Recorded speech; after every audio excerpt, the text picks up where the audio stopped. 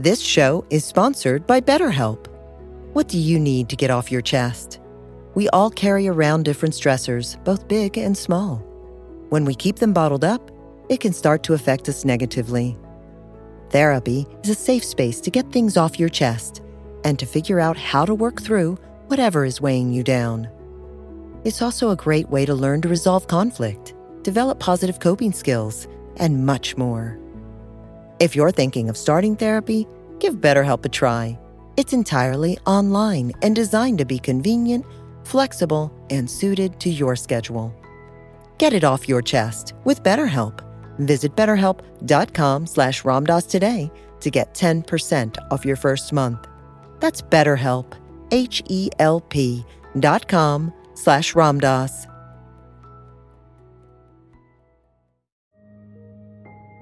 After experiencing the transformative power of a regular meditation practice, it's natural to feel inspired to share this gift and guide others on their own journey of discovery through meditation.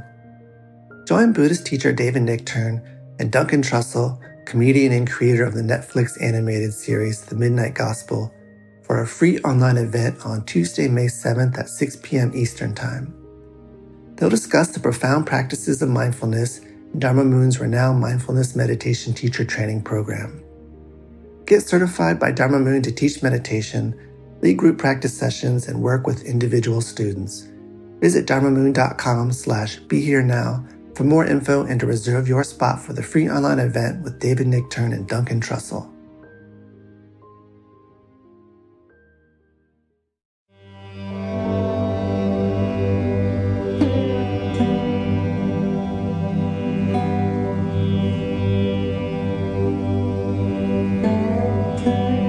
This podcast is brought to you by the Love Serve Remember Foundation and Ramdas.org.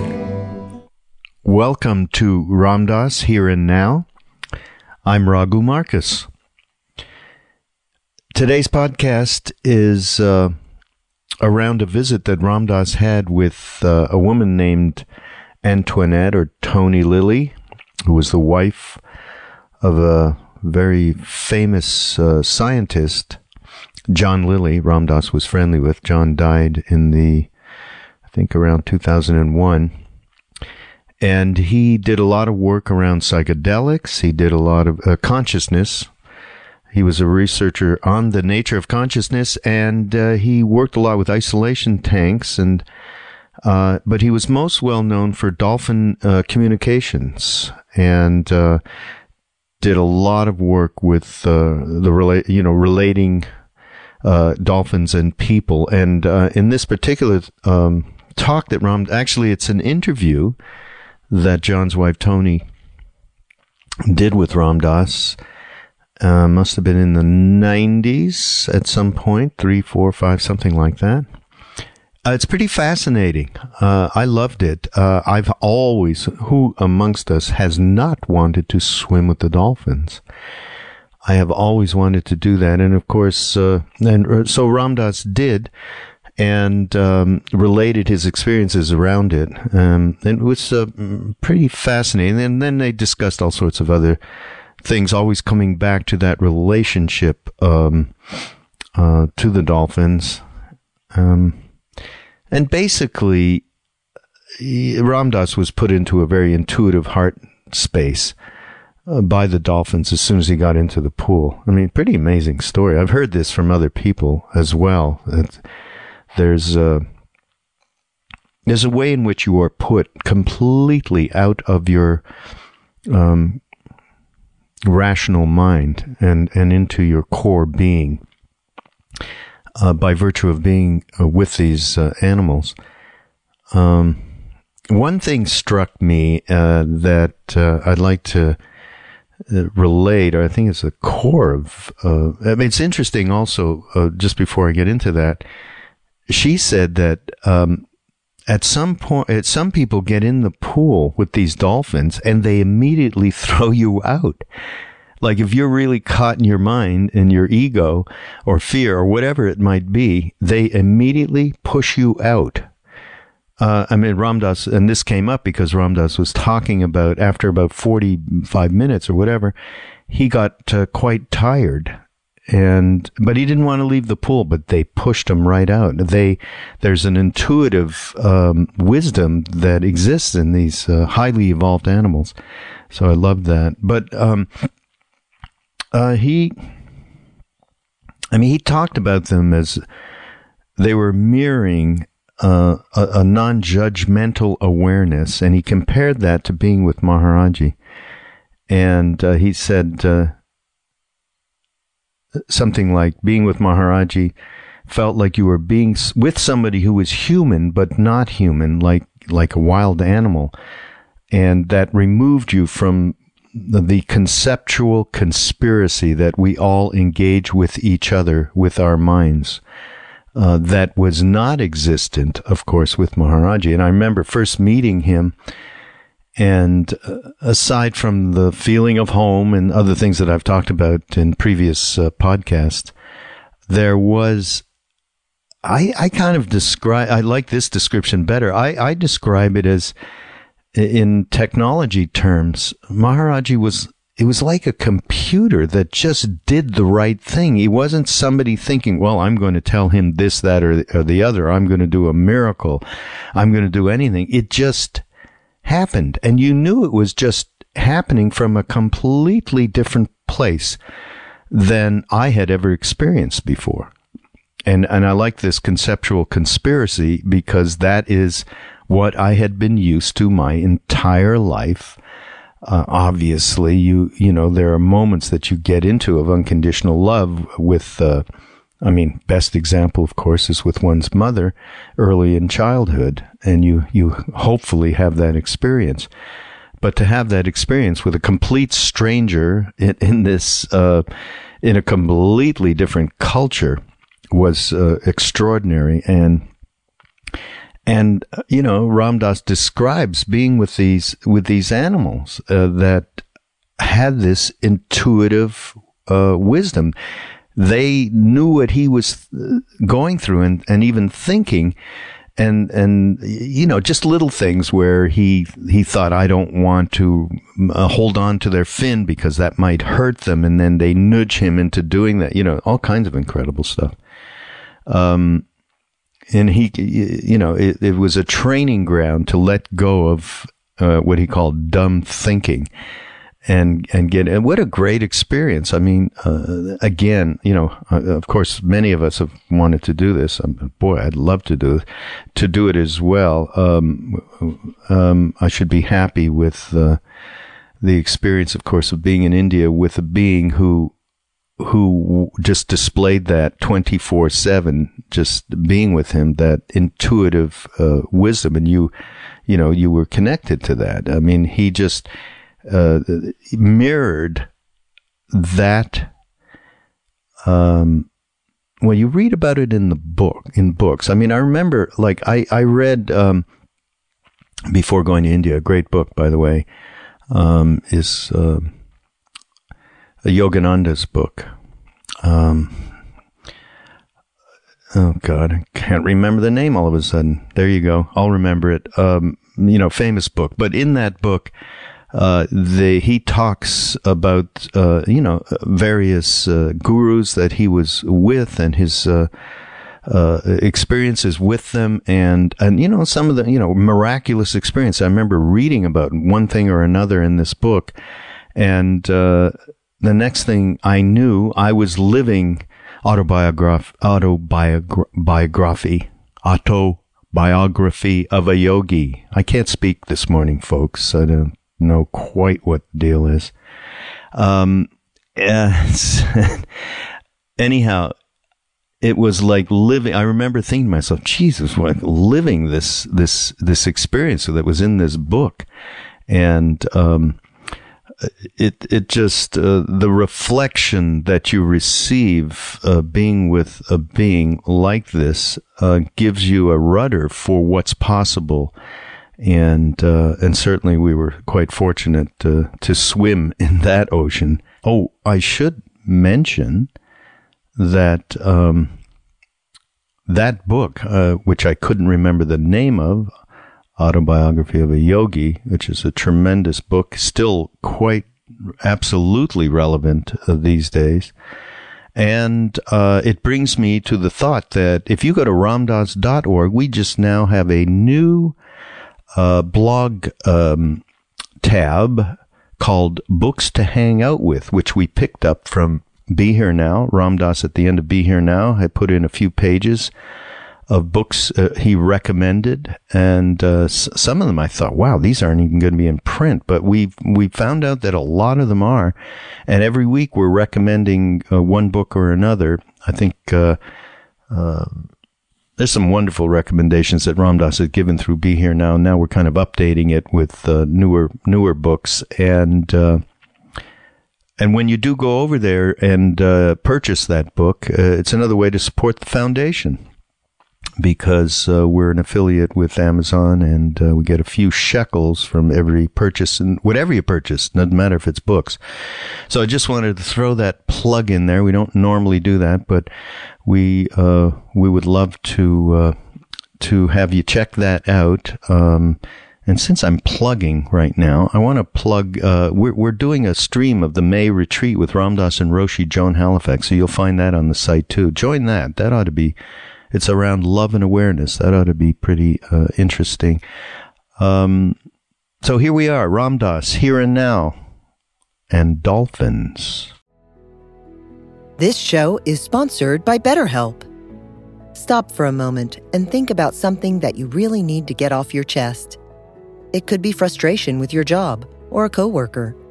It could be fear or uncertainty about the future.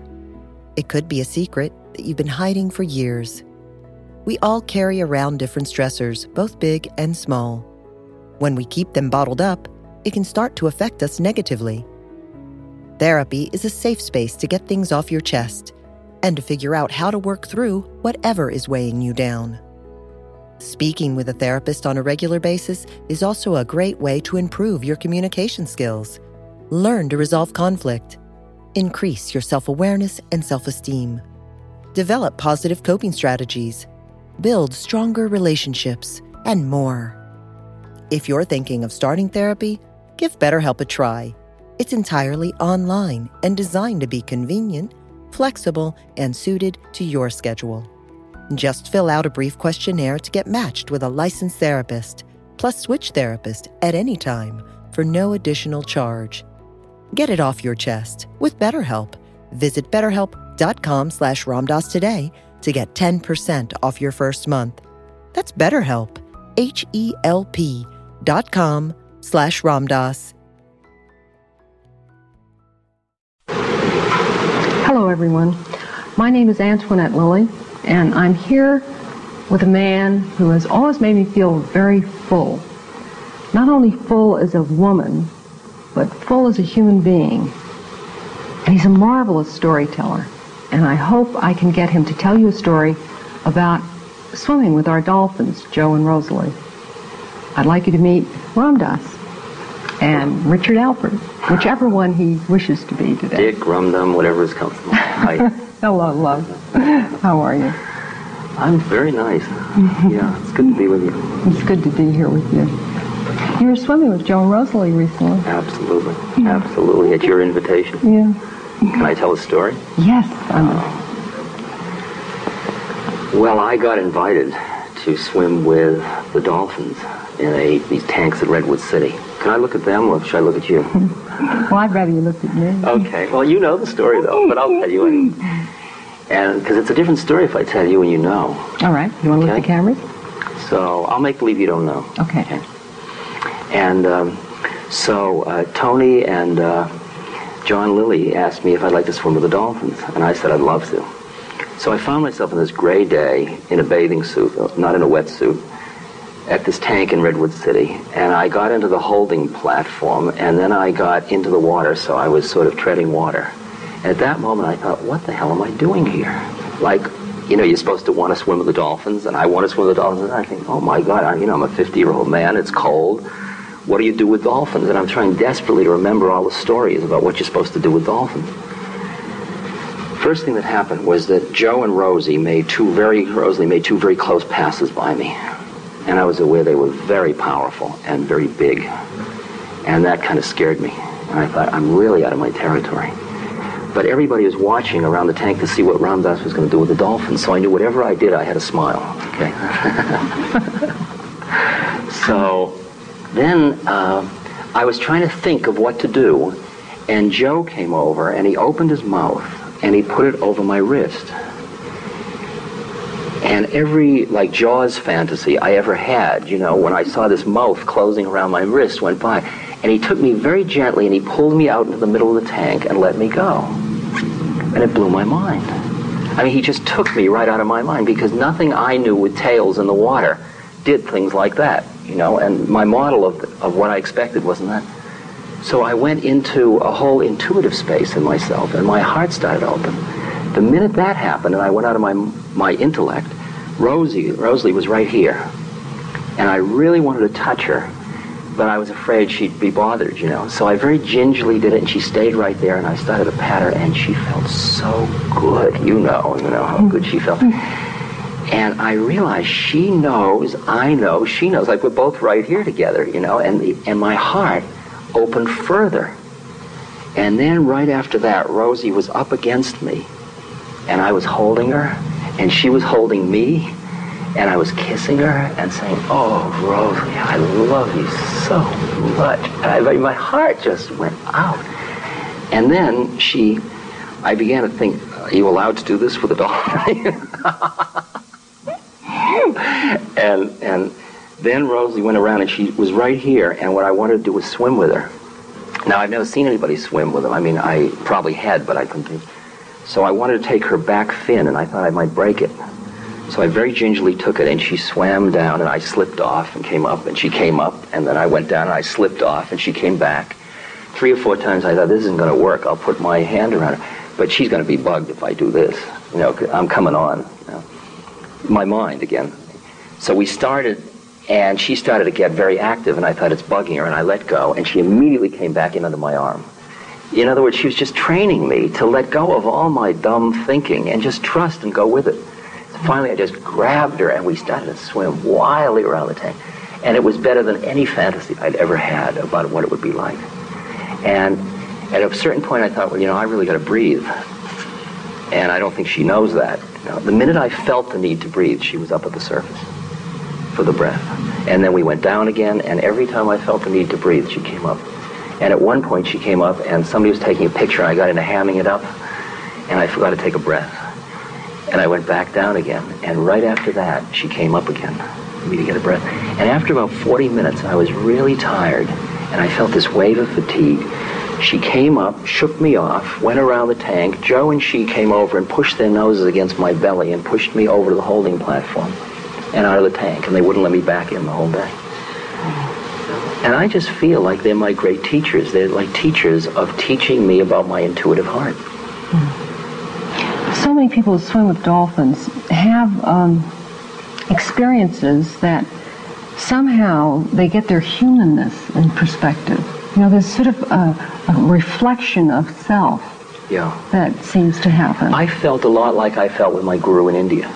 I felt it was the mirroring of non-judging awareness. You know, that they weren't seeing me as a fellow human being would see me.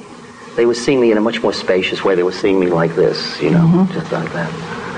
They also seem to be able to psychically absorb thoughts before you even think them. That's what you feel like. You feel they're inside your head. Right. Yeah. And I don't think they're thinking about it. No. I think they are more responding to the fact that our thoughts are very subtle vibratory rates too.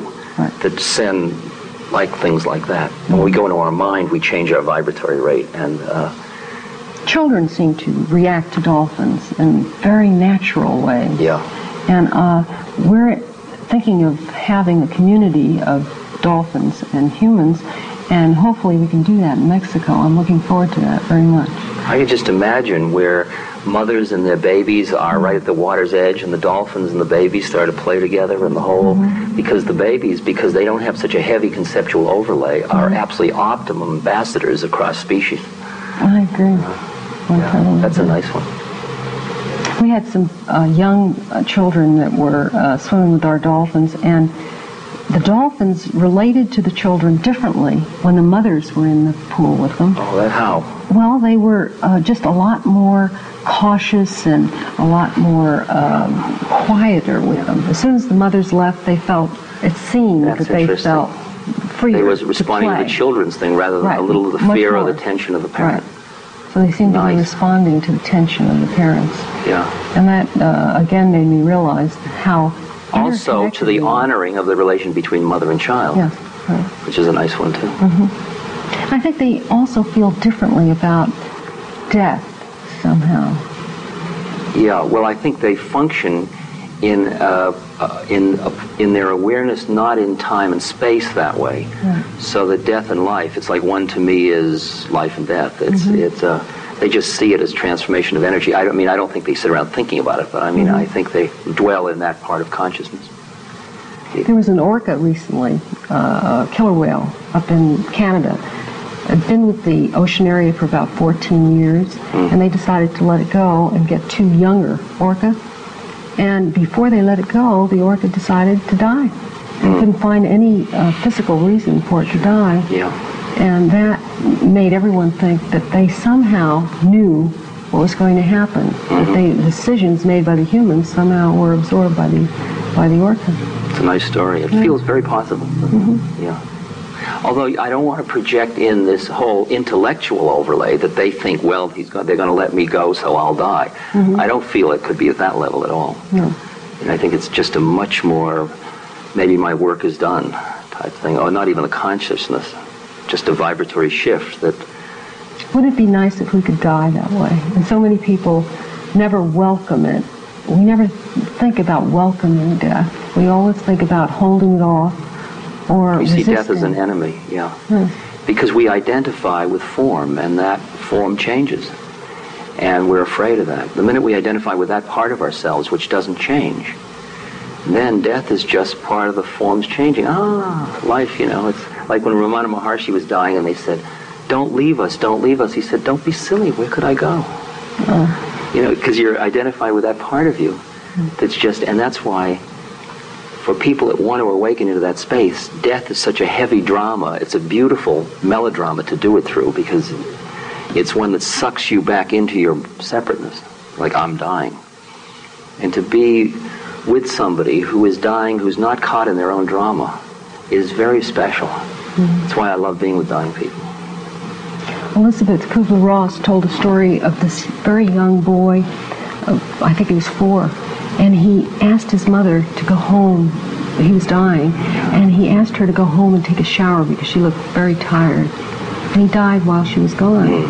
And Elizabeth felt that the child wanted the freedom to die joyfully, because he somehow was more connected to that than older people seem to be. I can well understand that if you're dying, you don't particularly want someone hanging over saying, please don't leave me. Who's caught in the drama. Who's caught in the drama. Right. So, like one of the things we've done is created a center in Santa Fe, New Mexico, where people who want to die consciously can come, and where those of us that want to be with dying people to keep ourselves conscious can be, and so we take care of each other, and everybody gets a benefit from it, because there are no professional dyers. But it's nice to put those two together, and it's a beautiful experience. Everybody grows from it. It's a...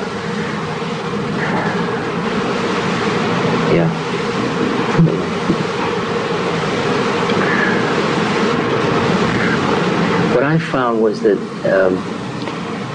to the extent that I'm in a human body, I have fear of death, because I'm separate. To the extent that I'm not, I have no fear of death. I used to go around saying, I'm not afraid of death, and I saw that isn't true. But I am afraid and I'm not afraid, both. And it seems to me what we bring to another human being is our truth. And I don't feel like I have to make believe I'm not afraid of death when I'm with somebody that's dying. I think that cuts them off from a part of their being. Just to be with them the way they are is nice. Well, I've had quite a journey this last year because, of course, I found out that I had cancer, and I went through every conceivable kind of kaleidoscope of feelings. I bet you did. That's a good one, isn't it? It really pushes all the buttons, It doesn't pushed every single button imaginable. Yeah, I know, it's a good one. And in a sense, I'm thankful for it because I have lived more fully this last year. It's like Don Juan talks about living with death on your left shoulder and how it enriches the moment. And that's what the Easterners know, because they always live their life in relation to their death, not in a morbid way, just in a very aware way of the preciousness of the moment. Because who knows when you're going to die? I mean, we both may die, you know, at the end of this moment together. Right. So life then can be a preparation for a sort of graduation. Exactly. In fact, it's interesting because the Easterners, you're only graduating on one level. At another level, you're just going on. Yes. You know? But the Easterners do see life as a preparation for how conscious you are at the moment of death. And since you don't know what moment it is, you might as well practice by being conscious now. Because this is it. We're dying. Now there's a new moment. Now this one just died. Now there's a new moment. One of these will drop our body. No body. We're still here.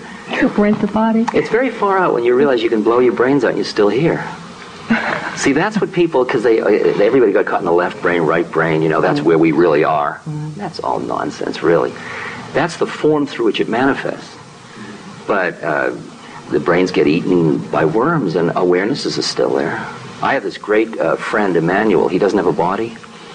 He speaks through a woman named Pat Rodegast. I said to him, Emmanuel, what do I tell people about dying? He says, tell them it's absolutely safe. Which is a delicious line. He said, it's like taking off a tight shoe.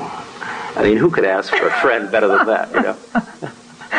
A tight shoe. Oh. And you can feel how when you're crammed in any form, the form is only part of it. And actually, you're all of it. It's only your definition. When you identify with a form, you immediately define what you're not. And all of our needs of I want and I need and oh, please and oh, and all that, that's all part of still defining yourself as a have-not. You know, I have a feeling, almost a knowing, that dolphins have some kind of a head start on that. And the experience that I have with the beluga whale that I wrote about was this very thing, a sort of a glimpse of a spiritual domain that I could only grasp just for a couple of seconds. But in that domain, there is nothing but that. Yeah, I understand. Awareness. I think you will get that, though, if you spend long enough with a candle flame, or a river, or the stars, or a deer, or a cat. Beings that are just part of the Tao, part of the way of things, without the self-consciousness that makes them kind of edgy, like us humans. I get a sense of it allows you to tune to that part of you that is that doesn't have definition. But on the spiritual level, compared to the physical, could it be that because they've been here so much longer, they've had time on the physical level to work something out so that they are closer to that? Well, see, I don't know about the game closer and further away. That's a funny game, you know, and I don't know that, like, are we more than the dolphins and the dolphins more than us? I'm not sure it's productive to figure that out. I just feel I get a great teaching from it. And I hope it's useful to them to be with us, you know, for whatever they have to do in an evolutionary sense. We're all in an evolutionary journey to decide who's where. I couldn't figure it out, you know. I don't know that I learn more from them by thinking they're ahead of me than to think that they are just doing their work and they are an instrument for me to do what I need to do. Well, maybe this immense presence that I feel has not very much to do with ahead or behind, but it's sort of a vibratory difference that I sense. And that vibration somehow helps me get to that. It heals you. It brings place. you to another plane of your own awareness. Yeah, I can hear that. It's like touching wisdom, or touching truth, or touching beauty, or touching essence. As if they're not entrapping you in form. So you can become more vast in their presence. You know, it's like being close to somebody and yet they're not judging you. It's so rare for us to ever experience unconditional love from another human being. Because other human beings all want something. They identify with their wants. And you don't get a feeling from the dolphin that it wants that badly. You get a feeling it is. Is that true, or am I certainly get that feeling that they don't want. When they do want you out of the water, they, it's unmistakable because they can be quite rough. The first time I swam with them, I also had the same feeling. I had sort of a feeling, oh, here I am with the dolphins, but their power, their immense power. But that can be like Zen anger. Yeah. It can be not anger out of I want, but just anger out of the way of things, that it's appropriate to be fierce with you at that moment, not out of they think I ought to be fierce with her. Fierce, And it also could be many other different things. It could be sexual. I think the raking is there. I think we tend to really fall into the trap of anthropomorphizing, really, in a very poignant way. Else to come from? Poignant way. Yes, we do. Aren't we human? We're human? Well, we're also human. We're also human. We're not exclusively human, no. No, and they're not exclusively dolphin.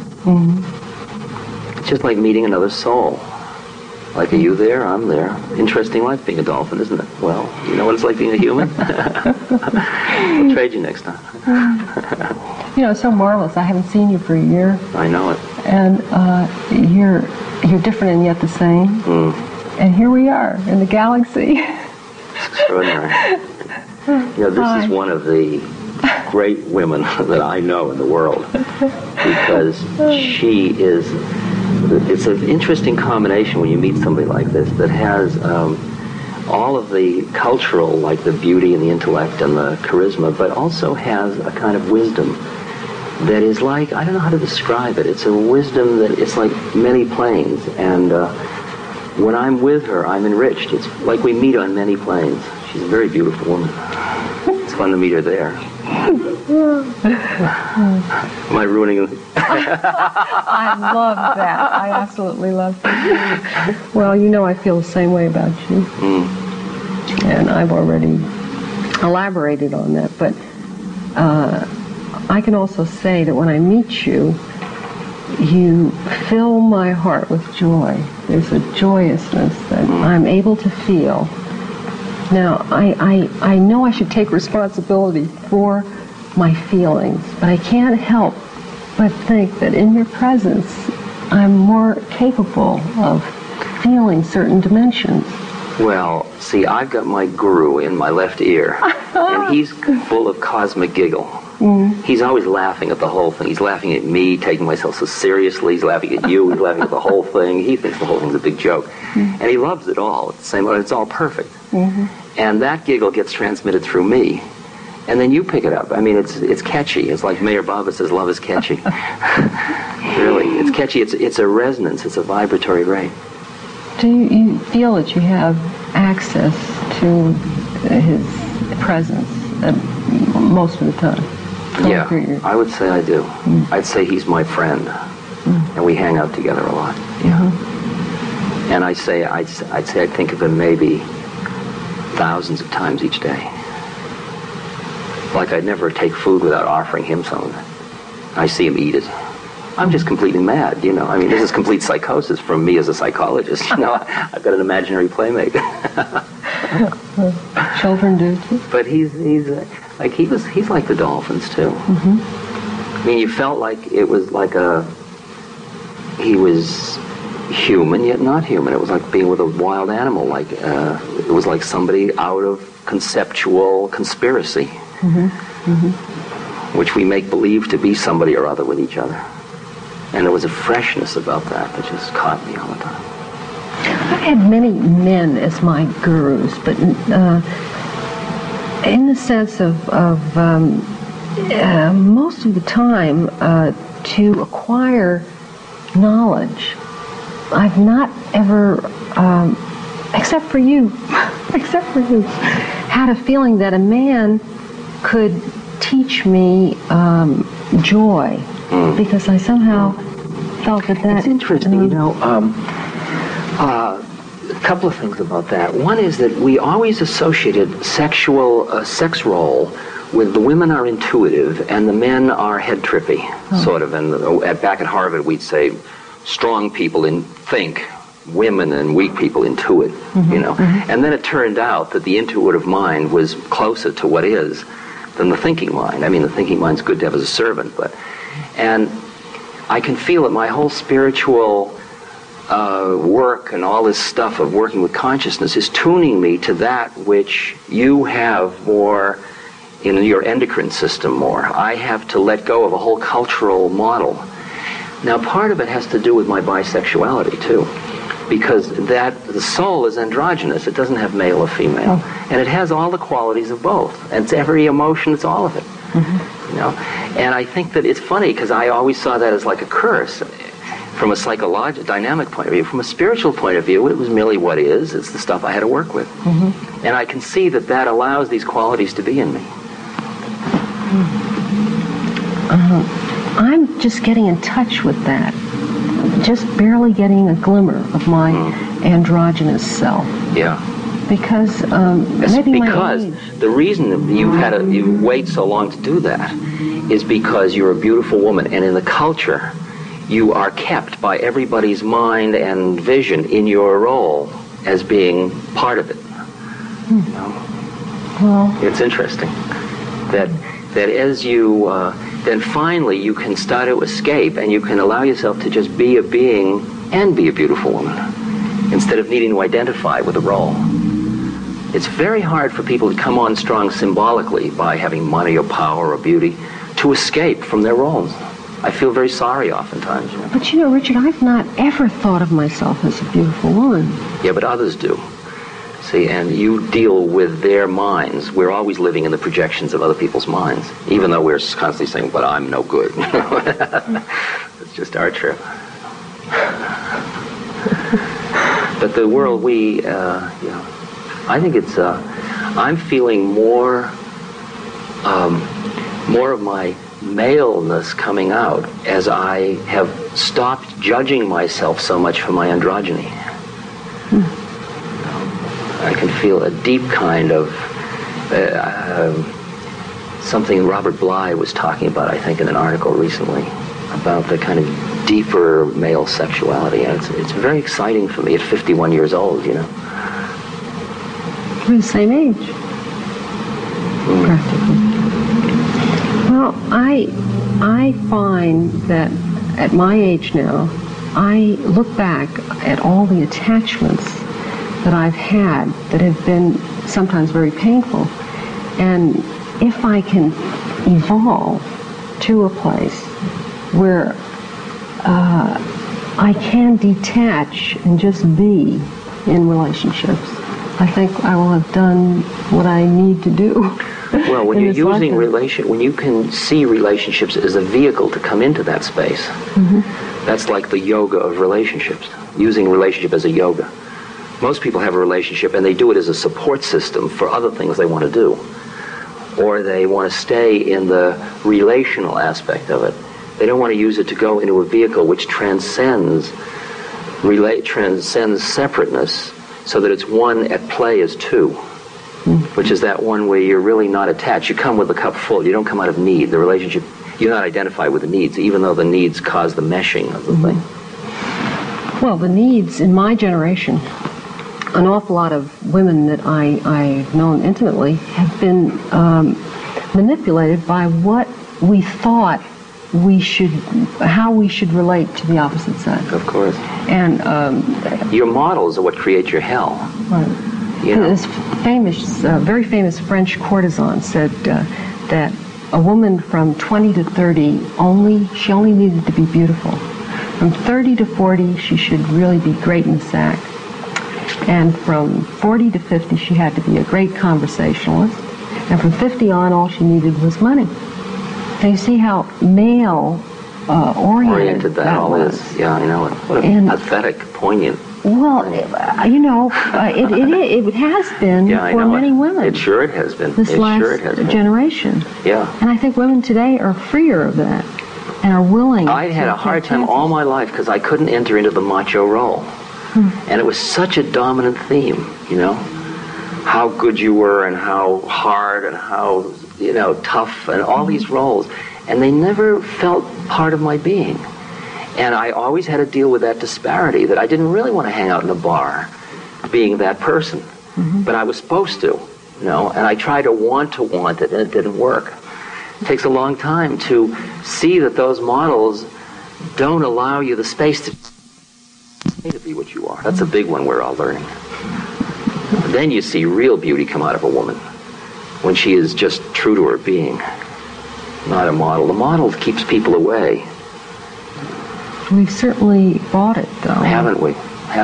I have, anyway. We all do. Ways. In fact, if we didn't buy it, we wouldn't take human births. It's built into the system. There's no way not to. Buddha had a great line. He said, everybody's got the 5 hindrances. He said, you've got lust and greed. That's one of them. That's not even 2. And hatred and ill will, agitation, sloth and torpor, and doubt. These 5.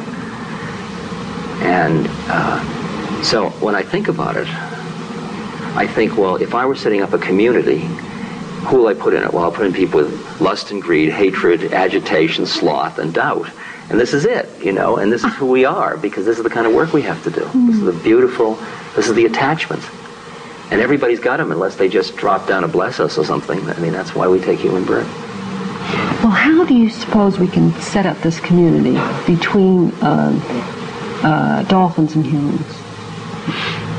I mean, what can we do as humans, fairly intelligent human beings, to sort of get some of the parameters so that interspecies communication can begin? Well, in talking to Emmanuel about that, my spook friend, he said that that it would be good if we really try to listen to their language rather than try to impose our own. And I think for that we have to work on ourselves very hard to keep getting rid of our conceptual structures. So my feeling is just hanging out without a particular goal-oriented thing for quite a while, just being there and going through all your trips and then just being there and going through another trip and then being there is the way in which we're going to receive the optimum message about how to proceed. I mean, I would trust the dolphins to guide me how to proceed as much as I would trust my own mind, you know, as to what I think we should do. So I would just create a space where it feels comfortable and natural for both parties to be present, and let it all evolve from that chemistry. Mm-hmm. Children, I think, can help, don't you? Younger children and older people. Yeah, because they have less conceptual models. Well, we're hoping to put that together in Mexico. That would be a beautiful thing. Sure, I'll come down. I'll come. After being with Joe and Rosalie, I sure would come. I mean, I can't tell you how many times I've told that story and how many people yearn to make that connection. And I think that's part of a spiritual yearning in people. It's a yearning for consciousness. I don't think it's just fun and games. I think it's something deeper. It's an intuitive pull in people. What happened to me, I think, was an awareness of how lonely I really felt. Not loneliness for other human beings, but lonely that somehow way back, I had made a distinction of separation. And that was somehow connected to this lure of the dolphins. Exactly. But that's the lure of all things in life. Because somewhere way back, that's when you took birth and somehow you experienced yourself as separate from the totality, which sometimes by bizarre thought is called falling out of grace or original sin or whatever you want to call it. But it's the nature of your birth that you were going to identify with your separateness. And that makes you yearn to come back into the totality. And it's like orgasm, it's like scuba diving, it's like surfing, it's like hang gliding, it's like cooking a bouillabaisse, it's whatever it is that allows you to transcend. And I think there is a sense that through the dolphins, there is a sense of their wisdom or their isness or their presence that gives you the feeling that you can come back into your natural state through. And in that way, I think they're very healing. And it would just be interesting to have, say, groups of policymakers of some kind just hang out with dolphins and have their policy meetings with the dolphins present. I think that'll be fun to play too, because I would imagine it would change people's way of looking at problem solving too. the environment that we hope to create would be a living situation where you could just, as you said, hang out so that it would happen naturally. Yeah. Not structured so that the fewer structures you have, the more fun that determines the answer anyway. Yeah. If you structure it to precisely. Then you get exactly what you thought you'd get. Mm-hmm. Yeah, and you don't learn anything. I really like to go in each situation as wide open as the situation allows. I mean, there are certain limitations by money or time or opportunity or stuff like that. But why impose more of them unnecessarily? Mm-hmm. I used to get always caught in living out my thoughts of yesterday. Like you create a foundation and you have an idea and then somebody runs with it, and pretty soon you're carrying this big thing around with you, supporting this whole idea you had that you're not even interested in particularly anymore. And I just kept dumping and dumping. I really understood the way my guru just kind of walked off into the woods and just kept walking away from everything. When he was there, he was really there, but he didn't allow it to grab like that. Well, I just want to swim with them and do that, and I'm, running this foundation as chairperson, and I think that honesty of I just want to swim with them, and I bet you do too, and come join me in this foundation, and let's create this beautiful space and see what comes out of it. I think some way like that touches people in a way. See, a lot of people feel they need to be doing something important, which is part of it, but I'm not sure that that's not a limiting condition. Well, I'm inviting you all to come and play with us in Mexico in the future. That's quite an invitation, by the way, I'll tell you. Because I can't tell you how many people come up and say, do you think there's a chance I could do it? Yeah. And I think if you just create an opportunity for any human being that really wants to open themselves through this dialogue, knowing, as Tony told me when I danced with the Dolphins, she says they may throw you out immediately. You got to be ready for it. So if your ego's brittle, watch it. But if you're ready to play, come on in and put some bread in, put some time in, come on down. Well, they're coming in all over the world. There are places like Monkey Maya where they're coming in. They've been coming in for the last 10 years. So they are really trying to make contact. All the limitations seem to be on the human side, not the dolphin. Yeah. Well, we don't spend much time in our aquatic identities. You're going to go on sort of a retreat next year? Well, I'm just stopping what I'm doing. Stopping. Mexico might be the place. Well, I'm spending the winter in a farm in western Massachusetts working on a book and taking care of a cow named Viola, who is a pet. She's old and she takes walks with you and you feed her every day. Mm-hmm. So I'm going to do that this winter and play my cello. And I didn't know you played the cello. Yeah, and I play in quartets and stuff like that. Do you? Yeah. And there's so many sides to you. Oh, infinite. And that's going to go till May, and then I'm going to do some anti-nuclear stuff along the way. And maybe get arrested if it's appropriate, if I can find a good place to get arrested. And then late in the summer I'm going to India because it's the 10th anniversary of when my guru left his body. Mm-hmm. And I thought it'd be fun to check in. And then, I don't know, I started studying Aikido last summer. Oh. And I may go to Japan for a while to study Aikido. Because every time I would study Aikido for about 3 or 4 hours, I could see the space when a really good Aikido master teaches you. They are absolutely quiet. Oh. And they're just taking the energies of the universe and playing with them. My teacher's teacher deals with people coming at him so that they never get to touch him at all. Mm-hmm. And he always just moves their energy. He takes their mind and moves them in any way. And I saw that it's just getting in harmony with what is. It's getting yourself out of the way. You know, many years ago when I was going to art school, I went to the first dojo in Los Angeles. Yeah. And I was so impressed with what Aikido represented that I felt that it should be incorporated into the curriculum at art school. Right. And so here I brought my teacher to, I was going to Art Center then, and naturally everybody saw the relationship to how you draw and paint. Of course. When it comes from the ki, or whether it's coming from a tight wrist. Yeah. And it was very natural. Before I got thrown out of Harvard, I was in the School of Education at Harvard also, one of my joint appointments.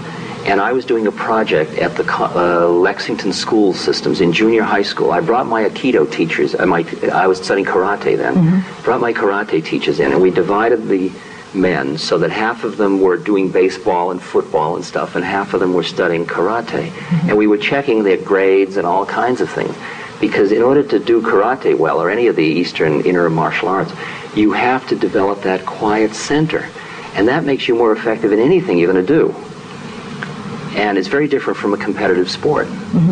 And it's interesting, I never got the results because I got thrown out, so I assume it worked. But you're their most famous graduate. Well, I was a bad guy. And then I've learned that if you know, one to me is fame and shame. I didn't know that, but I sure learned it. I learned it. It's far out, you know, to be infamous. You know, he's the one that takes drugs, and he got thrown out of Harvard, and they said he was a liar, and all kinds of things. And then just wait. Like 2 years ago, I gave an invited address at the APA, and they threw me out in 1964. And it's as if you sort of wait long enough, and the whole thing comes around. If you see, there's fame, there's shame. Then you try loss and gain. Then when you're really hip, you try pleasure and pain. That's a big one. That's a good one. Then you're ready for life and death. Till you're right here. Pleasure. Pain. Did cancer, all that stuff, take you into any of that space? Oh, yes. So that you could just say, what is? I don't hang on to it, you know. And who does? Join the club, my love. Well, I get glimmers of it. Yeah. And I get glimmers of the possibility of welcoming it, if it's to be. Of course. That is very peaceful. Maharaji, my guru, at one point he was sitting there, and there were a group of people around, and he said, the servant of one of his old devotees rushed in, and before he could say anything, Maharaji says, I know that so-and-so had a heart attack, and he's calling for me, but I'm not going to go. And they all said, oh, go. And the servant said, yes, he did just have a heart attack, and they told me to come and get you, because he's dying. No, and then he picked up a banana, Maharaji, and he says, here, give him this, he'll be all right. Well, in India, when a guru gives a piece of fruit, I mean, if you're a 90-year-old woman and you want to have a son, you get a mango, and 9 months later, you've got it, you know. It doesn't matter if you have all your ovaries gone, nothing, it doesn't matter. So they took the banana, they rush home, they mash it up, and they feed it to the guy. He takes the last bite, and he dies. Now, that's a bad story to tell about your guru, in one level. But for me, it's absolutely exquisite, because all he said was he'll be all right. See, it depends on where you're looking from, right. Which way healing goes with people. And it seems to me that doctors and nurses burn out a lot because they're attached to the fact that their patients shouldn't die. It's like saying fall shouldn't come, or winter should. I mean, that's absurd. You know, it's like when you pitch yourself against the Dow, of course you're going to burn out. Until you say, look, I will do my best as a healing agent. And then what happens in the way of things. See, then suddenly there's peace in the way you do it. Otherwise, if you're attached to the fruits of your efforts like that, there's no way you're not going to have to close your heart down because you can't handle losing so much. Because if you do lose, people do die. And doctors, it screws up their family life, their relation with their kids. I mean, it burns them out terribly. And it's something I learned in India about people doing the Dharma, or doing their way.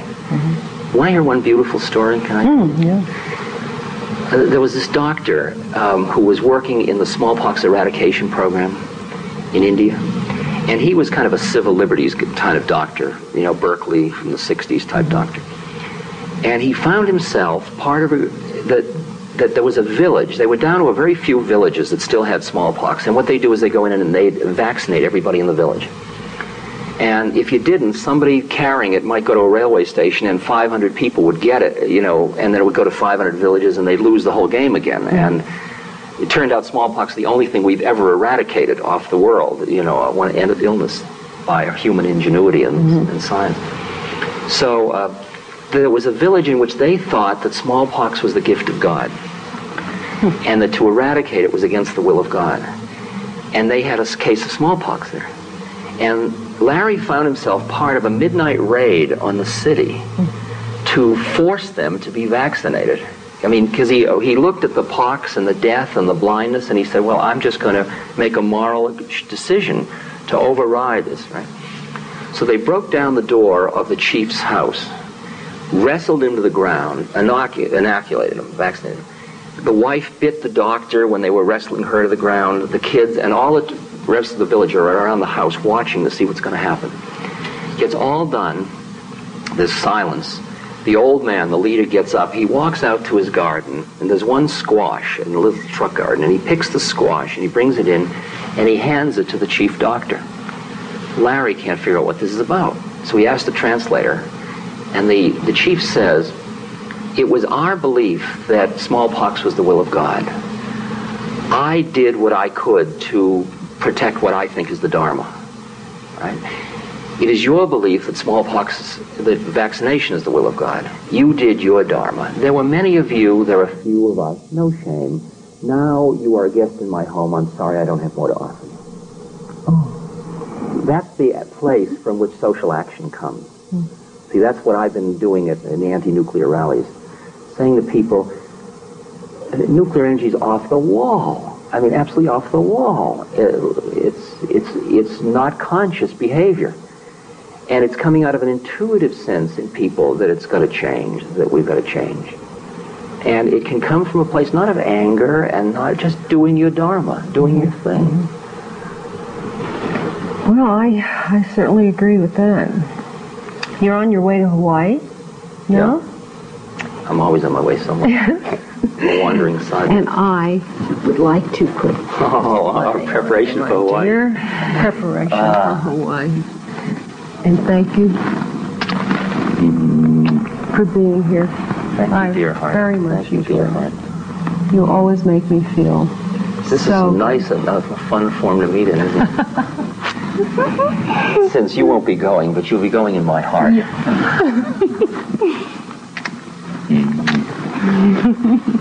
La dee dee dee dee la da da da da. Thank you. Thank you. This podcast has been brought to you by the Love Serve Remember Foundation and Ramdas.org. We appreciate all the support for the foundation and for Ram Dass's work, and we hope that you will continue that support. You can go to ramdas.org and click on the Donate Now button and follow the prompts. Thank you.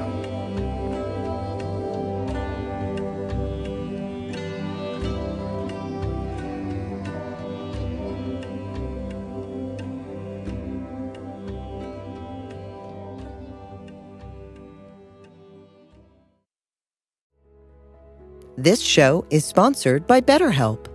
What do you need to get off your chest? We all carry around different stressors, both big and small. When we keep them bottled up, it can start to affect us negatively.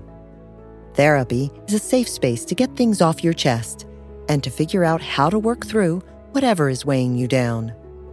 It's also a great way to learn to resolve conflict, develop positive coping skills, and much more. If you're thinking of starting therapy, give BetterHelp a try. It's entirely online and designed to be convenient, flexible, and suited to your schedule. Get it off your chest with BetterHelp. Visit BetterHelp.com/Ramdas today to get 10% off your first month. That's BetterHelp, HELP.com/Ramdas.